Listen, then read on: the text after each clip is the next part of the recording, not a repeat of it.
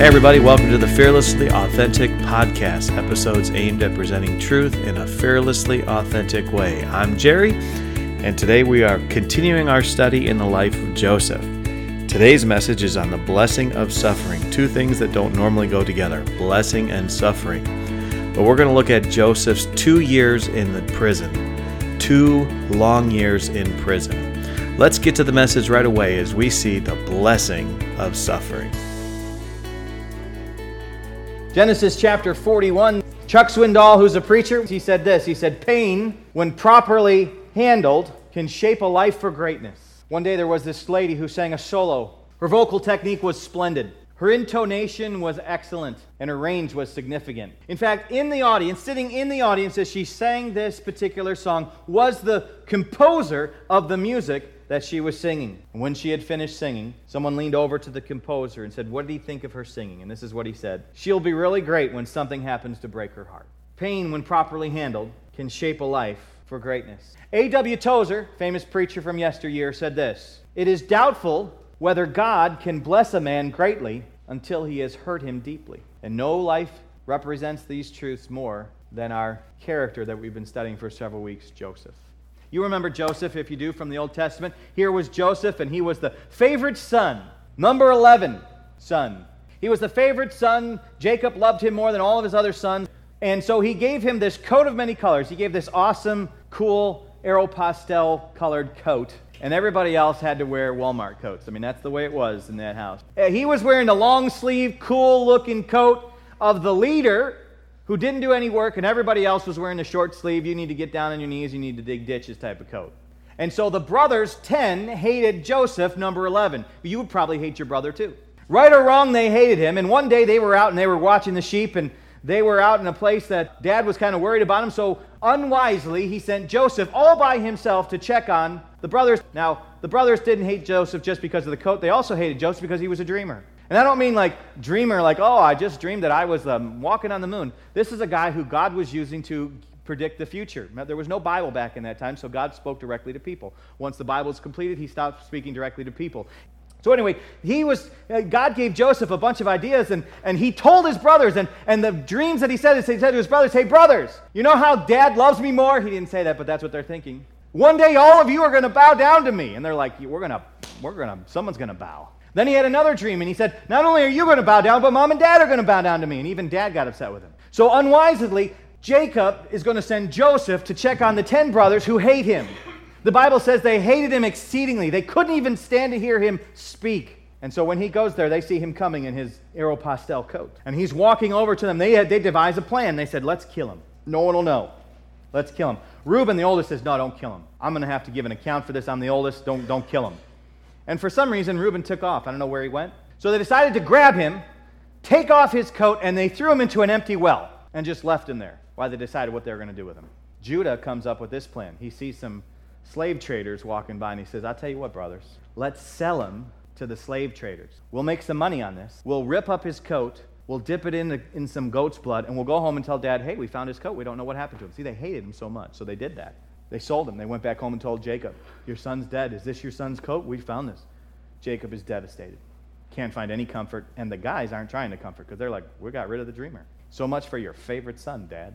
So in the meantime, Joseph is taken all the way down from Israel down to Egypt, and he's sold to a man named Potiphar. And he's the slave of Potiphar, but God is with him. That's what the Bible says. God is with him through all of this time. And he gets elevated to the top servant in the household. In fact, Potiphar says, I don't know how much money I have. I don't know what's going on. All I know is I got bread to eat in front of me. Joseph is so awesome. My house has been blessed because of Joseph. I love Joseph. Well, Mrs. Potiphar loved, or should I say, lusted Joseph also. See, she had a thing for this slave kid. And so she said to him, I mean, she wasn't like subtle. She didn't kind of like leave a note. She didn't like, leave the bathroom door open or anything. She just went up to him and said, hey, let's lie together. I mean, she was like, boom, let's go. And he was like, no. And that just made her want him more.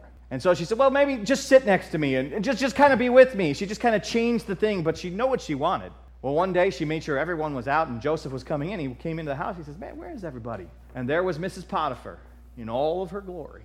And she says, come on, nobody's here, no one will know. And he says, I cannot do this thing. I can't do this wicked thing. He says, 2 reasons I can't do this. One, you are Potiphar's wife. Let me remind you who you are. You're not mine, you're his. Everything in this house has been given me but you. I can't do that to my... And then he says, even greater, I can't do that to my God. And so he runs out as she screams. She grabs his coat. He runs out. She's so upset. She cries rape. She calls in the guards. The guards come in and they arrest Joseph. Potiphar comes home that night and he is absolutely furious. But we're not sure if he was furious with Joseph or he was furious with his wife, who he knew to be this kind of woman before. See, that was kind of an okay thing. The culture had made it okay for that kind of relationships to go on, affairs to take place all the time. So Potiphar takes him in. And as Potiphar is, by the way, who's Potiphar? Potiphar is the chief executioner he's the chief captain of the guard. He can kill anybody he wants. He makes sure that takes place. But he doesn't. He puts him in the king's prison that he's in charge of, innocent of a crime he didn't commit. And what happens? God is with him. And he rises very quickly to be the lead person in charge of the entire prison.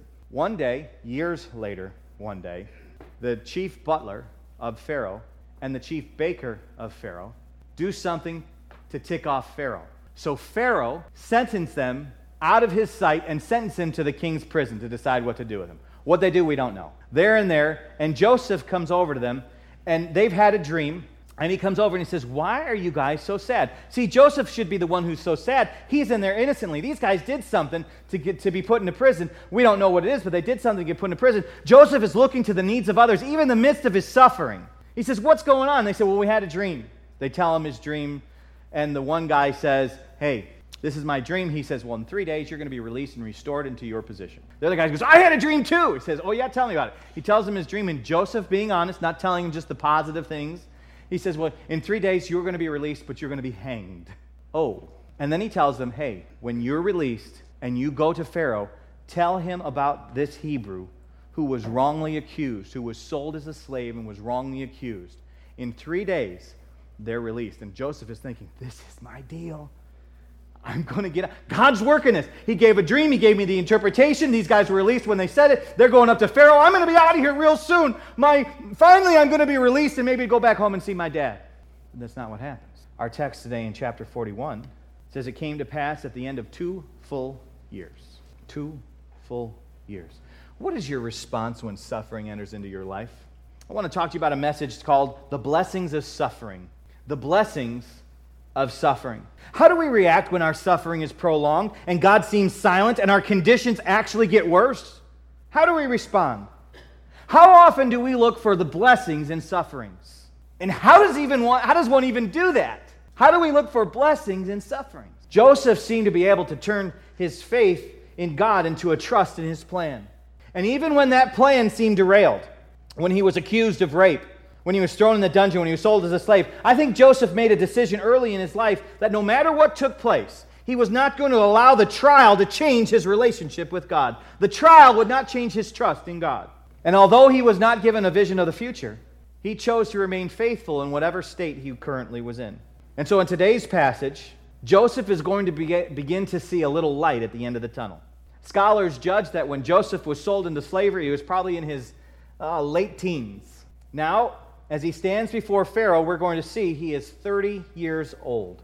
That means that possibly 15 years has taken place from the time he was sold to the time he's standing before Pharaoh. 15 years of waiting for God to give an answer. 15 years of God not always answering the question of why, but always being with him. 30 years old. And all throughout this trial, Joseph lived our thought for today, which is this: I will trust when I cannot see.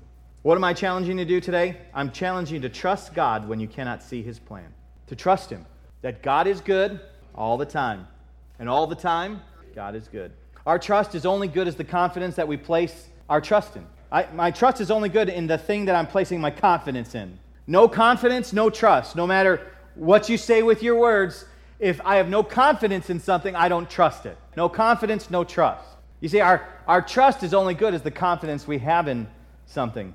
2 full years have passed since he interpreted the dreams. 2 full years of the baker and the butler. 2 long years he seems to be forgotten. And after all that happened, we might be thinking, why would something like this happen to Joseph? If God was with him, why isn't he doing anything? Do we ever think that? The answer is that God was still at work in his life. Now, this is a long passage, but here's my point. I have one point. There's always distress when we seem to be delayed. Don't you feel that? There's always distress when God doesn't do what we want him to do when we want him to do it, or when it seems that he's delayed. There's such distress in our life. The 2 years in prison for Joseph was neither exciting nor eventful. Look what it says. And it came to pass at the end of 2 full years before Pharaoh called him, or had a dream. Month after month after month, nothing more than waiting for God to free him. What could be going through his head? What's taking so long? You ever think about that about God? What's taking so long? Did the men forget me? Did God forget me here in prison? Is this where I'm supposed to spend the rest of my life? How am I supposed to be faithful to God and stay under the pressure of this trial? See, that's what it's like when you're in a period of waiting. That's what it's like. The questions come, and you've got to answer those questions. You can't just go through life and not answer those questions. You can't just say, oh, well, I'll just wait. The questions are being pounded at you. And in that particular time, when you're in a period of waiting, this is what's going on. Nothing happening, and all you can do is wait, wait, wait, wait, and wait. Nobody likes to wait today, right? Nobody likes to wait. We want it faster, hotter, fresher. And we certainly hate to wait for God to do what we think he should do like that. Well, if he created the world in 7 days, why can't he fix my problem? Why can't he do what I want him to do when I want him to do it? So we wait. Nothing is happening, but it only seems like nothing is happening. God is doing things apart from our environment that we don't even understand. He's also, in the waiting time, strengthening you and establishing you. He's perfecting you and he's refining you. The Bible says that he's refining us into pure gold. Now, if you're familiar with the Bible, you know that there's another character who had to wait and go through suffering. There's another Bible character who had some questions for God during a waiting period. Job. Job had some terrible things happen to him. All 10 of his kids were killed in one particular tragedy. His home was destroyed. He lost everything that he owned. He even lost his health. He didn't even have comforting friends. He had nothing. But Job chapter 23, notice what Job says in the light of all of this. It's really reflective on ourselves. Verse number 3, he says this, Oh, that I knew where I might find him. He's talking about God now. Oh, that I might know where I might find him, that I might come even to his seat. I would order my cause before him and fill my mouth with arguments. Oh, that I might know where I could find him. I could find out where he's hanging out. I could find out what coffee shop he's hanging out. I would pull up a chair and I would lay out my thoughts. Not in a rebellious act. Not in a way that says, God, you better tell me. But God, please help me to understand why I'm waiting. That's what he's saying. I would know the words which he would answer me and understand what he would say to me. I would be open to listening if he would just speak. Will he plead against me with his great power? No. But he would put strength in me, which means he would pay attention to me. Literally what he's saying, would he slap me across the face if I asked him this question? No. He'd answer me. He's saying, God would answer me. I know my God. Do you see the pain and the struggle that he's having? Oh, that I might find where he is, that I might be able to pull up a chair and ask him my questions. I know he wouldn't be mad at me for asking these questions, so I'm not asking in a rebellious way. I'm not asking, God, you better tell me. I'm asking, God, please help me and understand. Tell me why. Would he slap me across the face? Would he plead against me? No. He would strengthen me. He would give me those answers. He would pay attention to me. He says, there the righteous might dispute with him. So should I be delivered forever from my judge. Behold, I go forward, but he is not there. He said the righteous might come and say, well, this is why Job is doing it, but God wouldn't buy their thoughts. He says, I need to be delivered from the righteous who would say things about me that God wouldn't say. Behold, I go forward, though. I go forward in life, but he's not there. Backward, but I cannot perceive him. On the left hand, where he doth work, but I cannot behold him. He hideth himself on the right hand, that I cannot see him. Do you see what he's saying? Is God not there? Is God not there? He's there. But Job is explaining a very human experience, right? Though he is there, I don't feel that he's there, right? Are we there? Are you there with me? Are you tracking with me? Am I reading your mail? Or, that's kind of old. Am I reading your email? Am I watching your Snapchat? Right? Where is God? I just don't feel him. That's what Job is saying, and we've all been there. Waiting for 2 long years for the butler to finally say to the Pharaoh, there is a man who can interpret dreams. And he's innocent. Release him. That's what he's waiting. Job is asking all of his why questions to be answered. And he's wondering out long, like we do, how much longer do I have to be under this pressure of this trial? How much longer? But despite all that Job has been through, even in these words here that seem like distress, but they're just expressing his human misunderstanding while knowing that God is still good. He still believes that God will listen to him and that he would pay attention to him. He just doesn't know where to find him. And he still wonders why. And it's at this point that he tells God, God, I just think that you're distant at this point. And that's where we usually stop. We're not maybe asking God to say, give me that answer. Tell me the why. Well, we may just say, God, help me understand. And he doesn't quite answer in our time. He doesn't quite give us the answer. We don't really understand. And we're still under the pressure of the trial. And it's hard. And it feels like nobody's there for us. Our friends aren't comforting for us. The preacher's words aren't saying. He's just telling us to trust God. And I don't know how to trust God. And I just don't know how I'm going to make it through one more day. And that's where Job is. And that's where we are. And that's where we stop. God, I just feel like you're distant.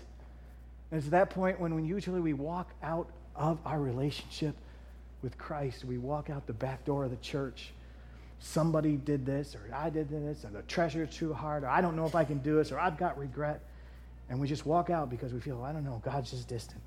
And that describes most of us when we're under the pressure of a trial. We would be left without hope, without any answers to our questions. Our faith in God begins to subside, and we begin to turn to other counselors. So what other counselors? The bottle, medication, legal or illegal, sex. We turn to all these kind of things to try and find some kind of answer in another counselor because we just don't see that God is where we want him to be. And he's not answering the question. The question I most want is, if I have to stay under this, how long do I do it? And why am I even underneath this trial? Why am I suffering? So we turn to other counselors. And we further distance ourselves from God and further damage our lives. And if Job stopped in verse 9, man, depressing. But I want you to see what he says in verse 10. But, can I stop right there? But, without being funny, we all need a big but in our life. We do. When you feel that God is distant, when you feel that God isn't answering your questions, when you feel that he's not answering the why, and you're tempted to walk away and find hope, and I put that in quotes, hope in other counselors, you need this big but. But he knoweth the way that I take. That's what Job says. And when he hath tried me, I shall come forth as gold. My foot hath held his steps. His way have I kept, and I have not declined. Neither I have gone back from the commandment of his lips, because I have esteemed the words of his mouth more than my necessary food. What is Job saying? That when we get to the point where we feel that God is distant and he's not answering our questions and the trial seems too strong and it just seems like I've been waiting and waiting and waiting and nothing is happening and the temptation to turn to other counselors is real and I think I'm going to go bury myself in the bottle or I'm going to shoot up with that drug or I'm going to find some solace in the arms of another person. When I'm tempted to do that, what does he say? When you don't hear him, trust his word. When you don't hear him in your life, go back to what it is and make this more than your necessary food. So that still doesn't seem too much comforting. Well, it was for Job. You see, the key phrase in this passage is, when he hath tried me. What is Job admitting at this point? He's saying here, God, I really want the answer. This pressure. Now remember, Job lost 10 of his children. How many children did he have? 10. Lost them all. Lost his house, lost his finances, lost all his servants, lost all his sheep, goat, cattle, lost it all. And then his health was taken away from him. He's sitting on the side of the road scraping scabs off of his body with a piece of broken pottery. All the while, his 3 best friends in his life come up to him, and what do they say? Job, what kind of sin you got in your life that God is treating you this way? If I could get up and dot your I, I would. but my health is so bad, I can't. But when I get better, you and I are going to talk. Now, he didn't even say that, but that's what we would say, right? Now, this is Job. But he says, when he hath tried me, which is this, he understood this. He says, God, even though I want to be out from underneath this process, I know that you're in no hurry in the process of making gold. The process of discovering and processing and purifying and shaping gold is a lengthy and painstaking process. And this is what God is trying to do with us. He's trying to conform us into the image of His Son. And sometimes, beloved, He has to bring some suffering into our life to knock out of our life, which we won't do on our own. Because He knows that staying in our life will destroy us in the end. And so He's like, I got to get this out. I got to get this out. I got to perform some surgery because you won't do the proper thing that needs to be done. The hardest thing to do in the Christian life is to wait, especially when we're going through suffering. Joseph is a great example for that. I'm glad you tuned in today. If you were encouraged by what you heard, post this link to our podcast on your social media. Thanks for listening today. Tune in next time for another episode of Fearlessly Authentic.